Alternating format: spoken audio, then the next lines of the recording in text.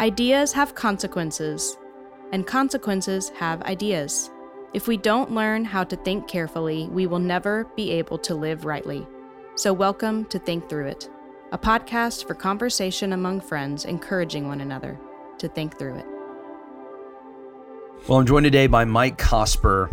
Mike, I kind of feel like, I know we haven't really talked in many years, but we were in this kind of gilded age of Louisville. I know you're still there, but I guess I was just young and foolish and, in seminary, and it just, everything seemed so unified and happy, and it was this kind of beautiful time of young, restless, and reformed, and Southern just had this amazing faculty, and Sojourn at that time was just, it couldn't do anything wrong.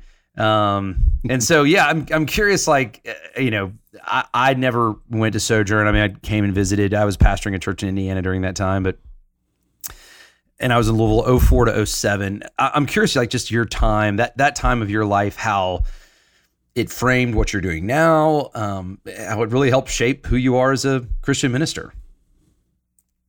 Yeah, no, Louisville back then, and I think you're right, more broadly, it was a fascinating time. It was a great time. Churches were being planted. It was kind of this moment where, generationally, I think we're both sort of somewhere between sort of younger Gen X, older millennial. Everybody was kind of coming into their own, figuring out who they were, what God was calling them to. And there was this sense of a movement. There was this sense of kind of a renewal movement, sort of post seeker sensitive church, post boomer church, leadership. And yeah, it felt incredibly exciting. It felt like amazing things were happening, and amazing things were happening in a lot of places and a lot of churches. And so yeah, it's still very much, all of those memories, for the most part, all of those memories are very positive memories for me. I'm still at Sojourn. I attend Sojourn East. One of our, we were a multi-site church. They've all become independent churches now, but still attend Sojourn East, and still very thankful for what God's done in our community, in spite of having had, a number of years that were very hard in the midst of that as well. And that's really what I want to talk about today. And I'm so grateful for your time just to join us. My personal story, grew up in kind of that boomer generation of church. My dad started pastoring a small Southern Baptist church when I was in sixth grade, and the church just exploded, and it was exciting. That was an exciting time. And I would say, for me, that was a very foundational time of my life. I was in student ministry and was being discipled at home. I have amazing parents. But my dad, tragically fell into sin. He had an affair that became a very public thing and had to leave the church. And it was a very hard and disorienting thing to go through as an 18-year-old. This kind of all came out right as I was graduating high school and actually discerning my own call to ministry. Now, the net result of that is my dad has been restored to ministry in this beautiful way. And there's this brokenness and humility about the way he does ministry now. And I would say a compassion and a wisdom. My parents' marriage has been restored. And there's, I think, a depth and a beauty to their marriage. So I have just seen the hand of God in that. And I'm so grateful for that. I know that's not a lot of people that have gone through something like that do not have that story. And so I'm very grateful that God has done that in my life. But from an early age, it created this dynamic where I think I kind of, and I wouldn't have been able to say this at the time, but as I reflect back on it, just went looking for God's work in messy situations.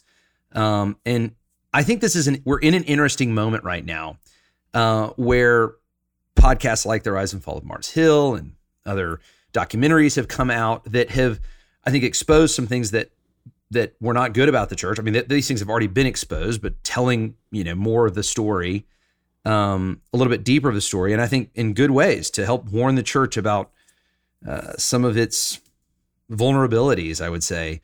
But I, as I pastor now, and as I am talking to people that were my age back in the age that I was in the Gilded Age of Louisville, when everything was bright-eyed and wonderful, I sense this disillusionment that's growing, this skepticism of leadership.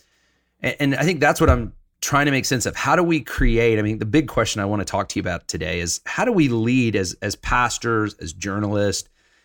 Because I really do believe this is your heart and something that I appreciated about the Rise and Fall of Mars Hill is I think you wanted to show that God was at work, even though some of these, very painful things were happening. How do we responsibly do that as pastors, as journalists? How do we create what I wrote here in this little question? I think it was just sober-mindedness and not always suspicion. I'd love to just hear your thoughts, advice on that. I mean, how would you advise me as a pastor? How do you think about that as a journalist? Mm-hmm. Yeah, I mean, I think there's so many layers to the question because you have, what's the role of journalism? What's the role of the pastor? What's the role of the Christian and the congregation? And, I do think part of what we're experiencing in this moment and in our time culturally is a tremendous amount of suspicion.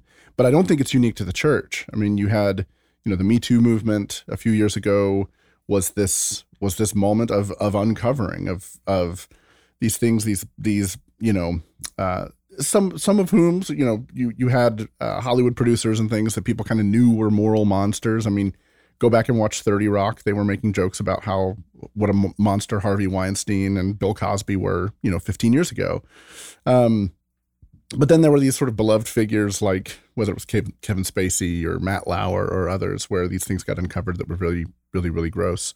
And I think there's a similar kind of disillusionment inside the entertainment world for that. You had similar things happening inside academia. You had, and so all together, I think part of the reason that is happening is because what the internet has done, what social media in particular has done, is created this opportunity, not just for people to get their stories out there, but for people to find one another who've had common experiences. Yeah. And so that was so much of what happened with Mars Hill was like this person had a bad experience, that person had a bad experience, that person had a bad experience. And then someone showed up like a Warren Throckmorton who would be a hub and say, well, I'm going to collect all of these and put them all in one place. And it becomes this sort of snowball. Me Too was a hashtag that did that. It gathered all those stories in one place and it became a snowball. So, and then I would say in our politics as well, I mean, starting in 2016, not just the Donald Trump phenomenon, which was very much a backlash of distrust of politics and politics as usual and politics in general. But the Bernie Sanders phenomenon was a populist backlash. And I think much of what you've seen in the politics of the left since then has followed suit on all of that. So we're all suspicious. It is a deeply suspicious moment. And I think the church needs to recognize that.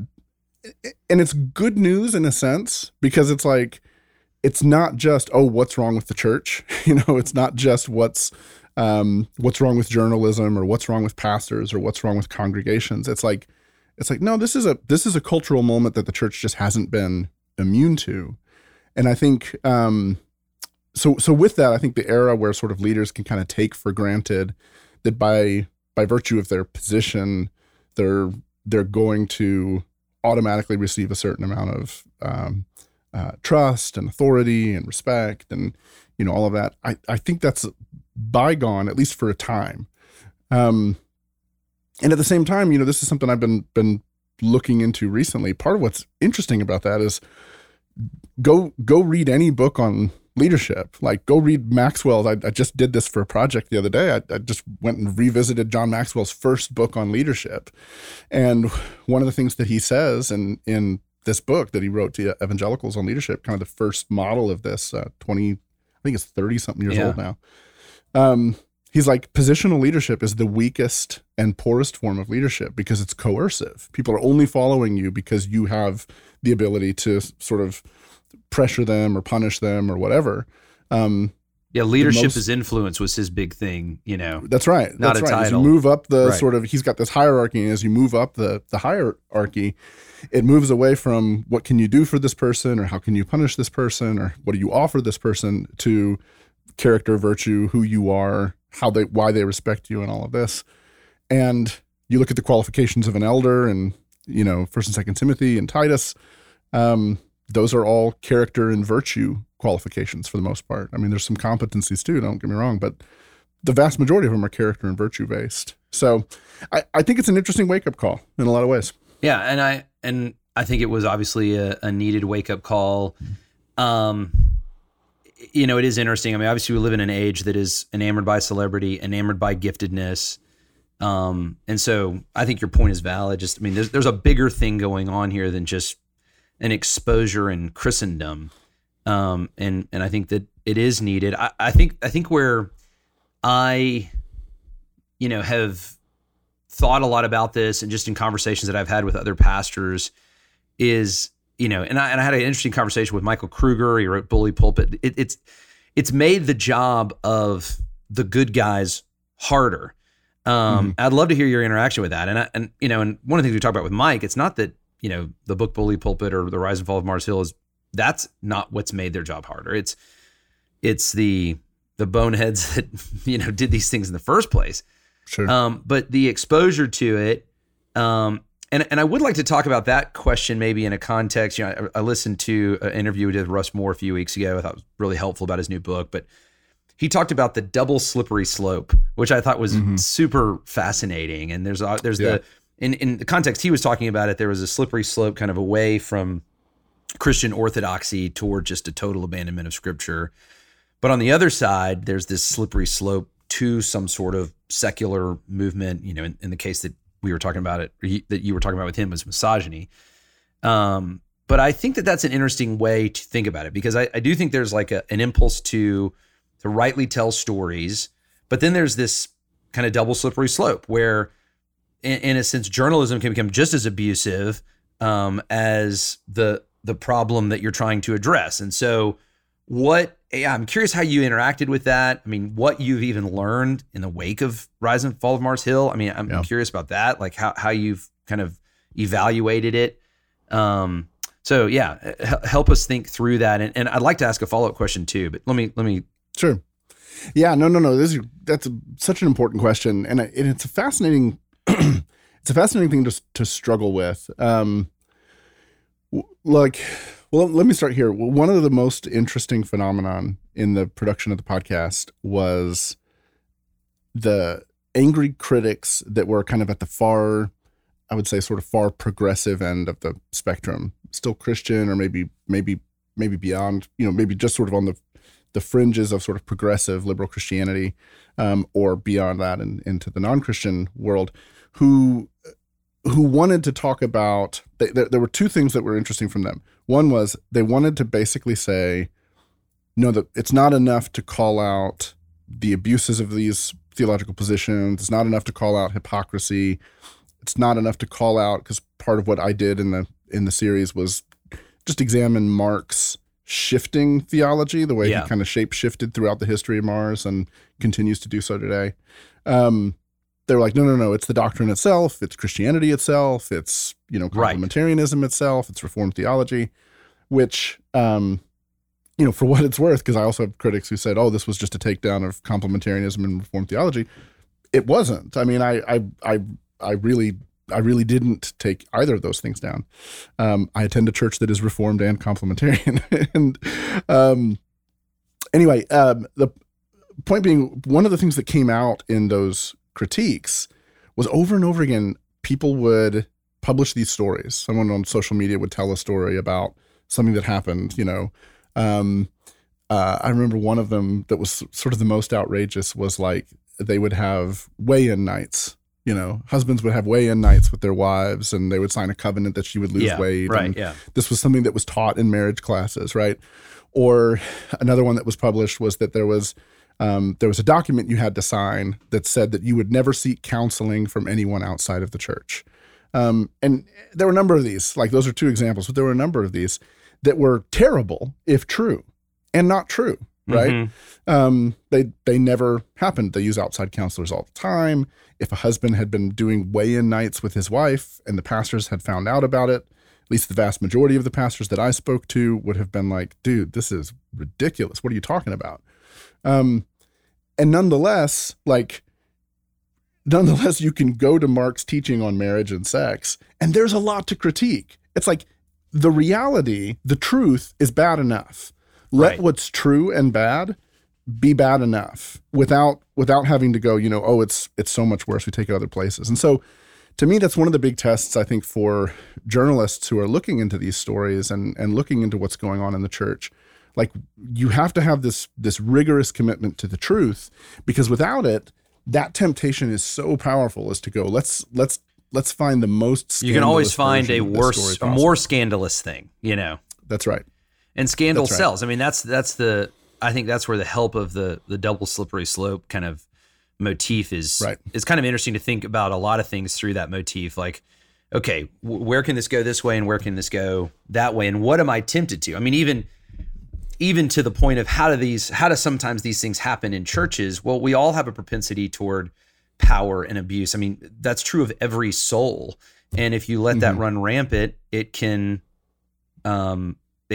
But at the same time, like, we live in a world of order, and there is such a thing as leadership, and there is such a thing as taking responsibility for things. So, and that's where I do think, like, the way that you I think have tried to tell the story. I mean, one of the things that I wanted to talk to you about is even like the role of CT. I mean, so personally, I'm kind of like, well, I'm kind of glad CT got to this story before, like, the New York Times, got to it. As much as I don't like reading this, as much as I would rather live in a world where Ravi Zacharias is, a pure man, and I don't like that this story is being told. It's kind of like, I'd rather a brother tell it than an enemy tell it, or somebody that is skeptical of Christianity in the first place. I mean, do you see that as part of the role of Christianity today? I mean, I'm curious, like, do y'all, is that like something you talk about? Is it y'all feel that as a little bit of a, let's expose, but let's expose fairly? I'm curious how you would interact with that idea. Yeah, it's interesting. We've had some interesting conversations with journalists in mainstream channels about this, actually.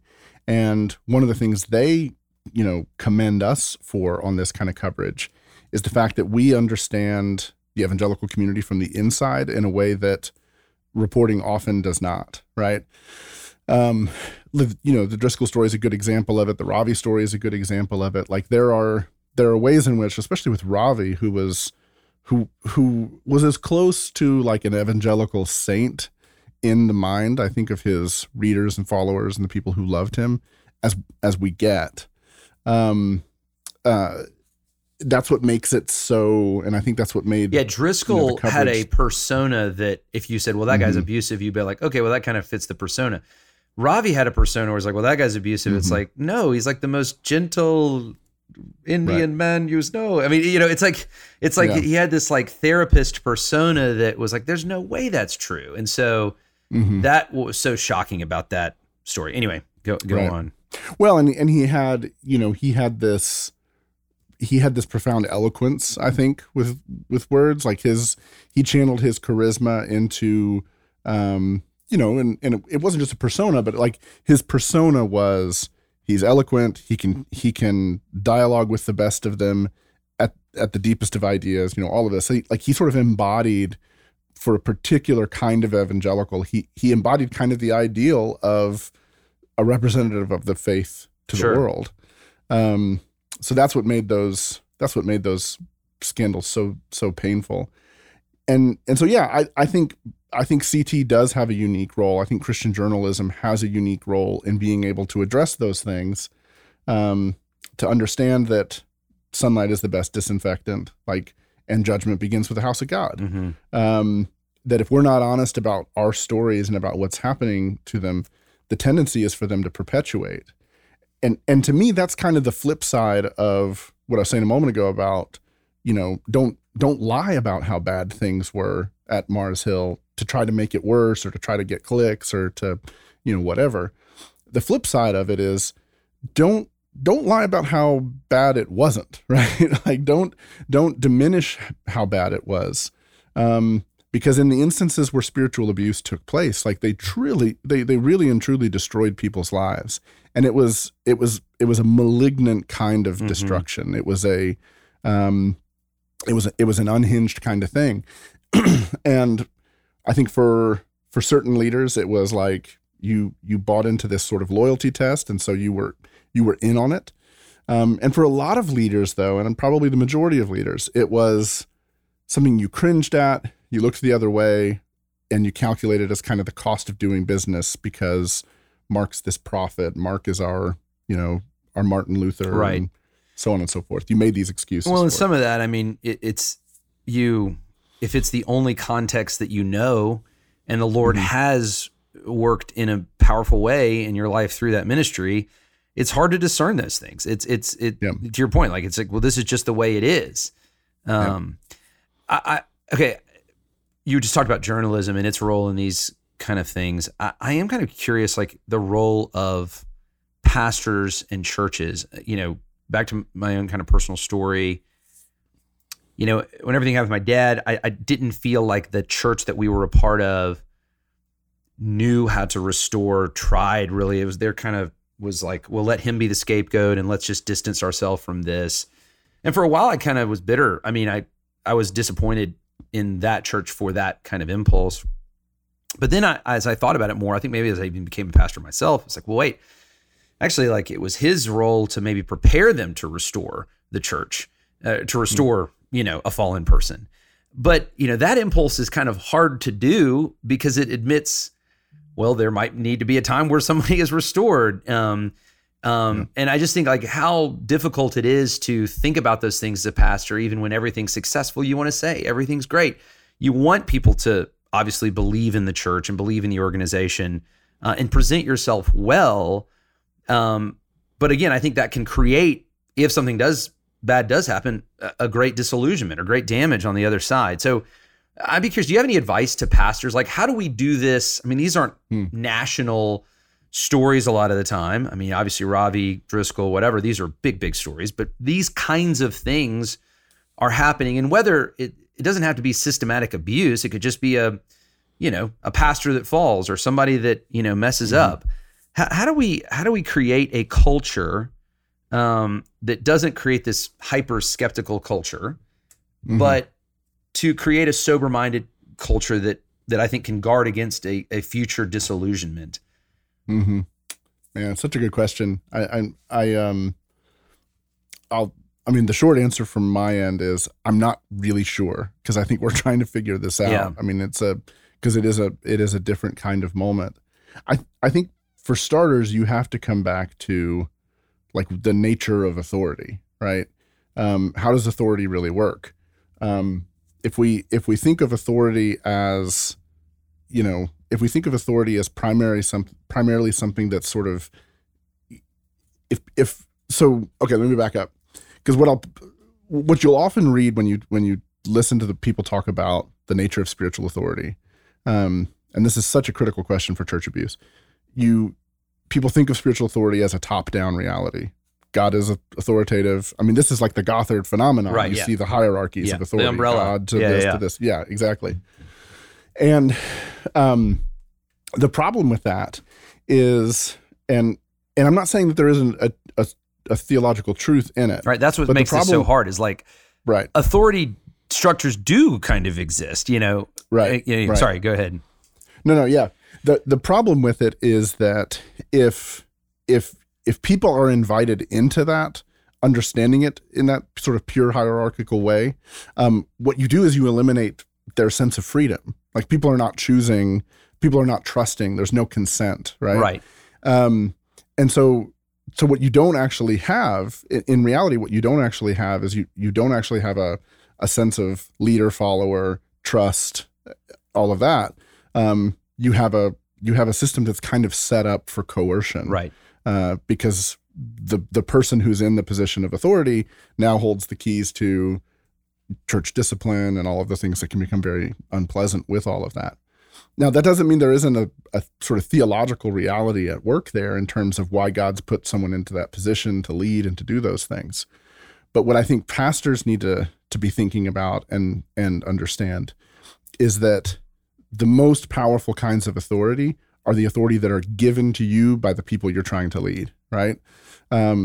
to me, the best example of this is the series Band of Brothers, the HBO series about Easy Company in World War II. Right. Early on in the series, you get the David Schwimmer character, Captain Sobel, this very unpleasant, demanding, authoritarian kind of leader, who really has a kind of contempt for the people underneath him, and all he has to go on is his positional authority.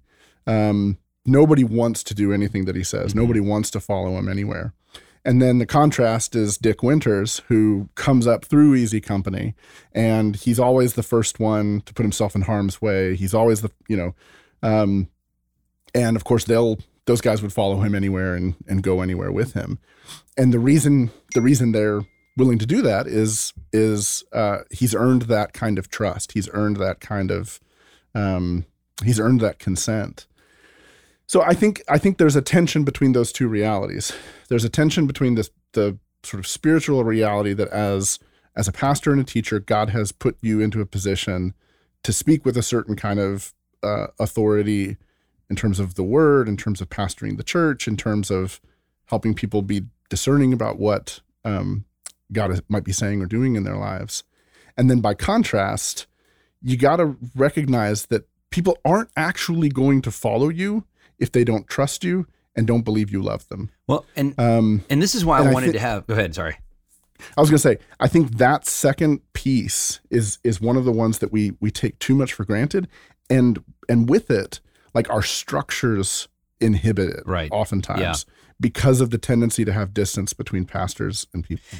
And I think one of the reasons I wanted to have this conversation, when I first imagined this conversation, I was like, this is a good conversation about Christian leadership. And then it was like, well, actually, this is a good conversation about Christian community. And then I was like, well, wait a second, this is actually a conversation about the nature of the gospel itself. Like, if we can't understand how God has authority over us, I mean, in a sense, we're modeling that. And it is an authority that God certainly has, but the way that we understand it is the way that he demonstrates his love toward us. The way that he enters into the story with us, the way that he suffers with us and endures the miseries of this life. Like, that's how we understand the greatness of the authority of God. Not only is he a great creator who obviously has authority over us, he is this greater, gracious redeemer. And so that is what leads us obviously to a true knowledge of the living God. And so on one side, I think there's like an authority, we can get authority wrong, and that can become abusive. It can be false. But on the other side, we can get forgiveness wrong and love wrong. And where someone does fall, there's total skepticism. There's no forgiveness. They have to suffer. There's no restoration. You can't lead again. I mean, those kinds of things. And so really all of this is really reflective of the very nature of the gospel. And we live in an age, I mean, to some of your earlier comments, I think we live in an age that, has the ethic of forgiveness is getting thrown out because, well, a forgiveness culture allows for abuse, which that can be true. But at the same time, a culture with no forgiveness, that's not Christian. Or it's a culture that'll destroy itself. Right, exactly. And so you can't have community. You can't have community at all if you don't have forgiveness, because we're always going to be messing up. We're always going to be hurting one another. You certainly can't have leadership, and obviously you can't even have the gospel. And so I think this is an important conversation, because I think that if we get this wrong, there's more at stake than just pastors' jobs being harder. I think the nature of Christian community and the way that we view one another, and even the way that we view God, is at stake here. I don't know. I would say one of the things that's interesting about it as well is, just this last week, there was kind of a blow up online over a clip of J.D. Greer that got posted online, where J.D. was I saw it, calling out his congregation, and you are the problem.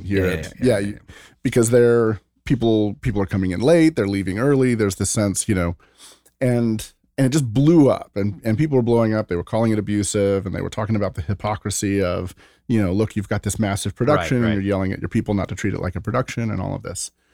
And to me, this illustrates perfectly this sort of authority trust dynamic, which is that the vast majority of people that I saw criticizing the video had absolutely nothing to do with JD's church. Right. I think the people who attended JD's church and people who know him and have seen the slings and arrows that he endured inside the SBC fighting, in the midst of the abuse scandal, the way he has, earned a certain kind of trust and authority inside the church and all of that, they're looking at this and they're hearing it from a very, very different place. Not to say there aren't people who didn't like it, were ruffled by it or whatever. That's fine. But I think the vast majority of them heard it from a very, very different place because they have a different kind of relationship with JD. The mistake was put that thing online, right, where people who had no context for that kind of trust can then take that out of its context and interpret it through the lens of The Rise and Fall of Mars Hill and the Hillsong and all these other kind of things and go, oh, here we go. Just another pastor screaming, how dare you at his church. And so it just struck me as very, very, very different. But it also struck me as, a great example of, dude, understand context. Like, you take that thing and you put it online, you invited the world. You invited the world. That's right. Yeah. Boy, did you experience it. And that's, again, you just want to talk about a new environment that we're maneuvering as pastors. I mean, obviously there's some good to having Instagram preaching clips and people can see that and be encouraged by that. But there's also, a risk. There's also another side to that. And even how we understand pastoral ministry in that context of what is my responsibility to my people or to the people. So, I mean, all these are, they're just such pertinent things for the church to, the name of this podcast is Think Through It. I mean, these are pertinent things for us to think through and to think deeply about. And I just want to say I appreciate the work that you do, helping us to think through these things. And I really do think that, CT has an important voice here, and having a journalism arm that, is of brothers, is I think just so helpful for the church. What are you working on right now, Mike? I know you've got the bulletin, which I wouldn't say I'm a weekly listener, but I listen regularly, and it's always, whenever I do listen, it's super helpful. I know your podcast Cultivated. I know you're overseeing a slew. You've got a whole stable of podcasts. What anything coming down the pike that we should be looking forward to? Yeah, we've got a podcast in production right now. What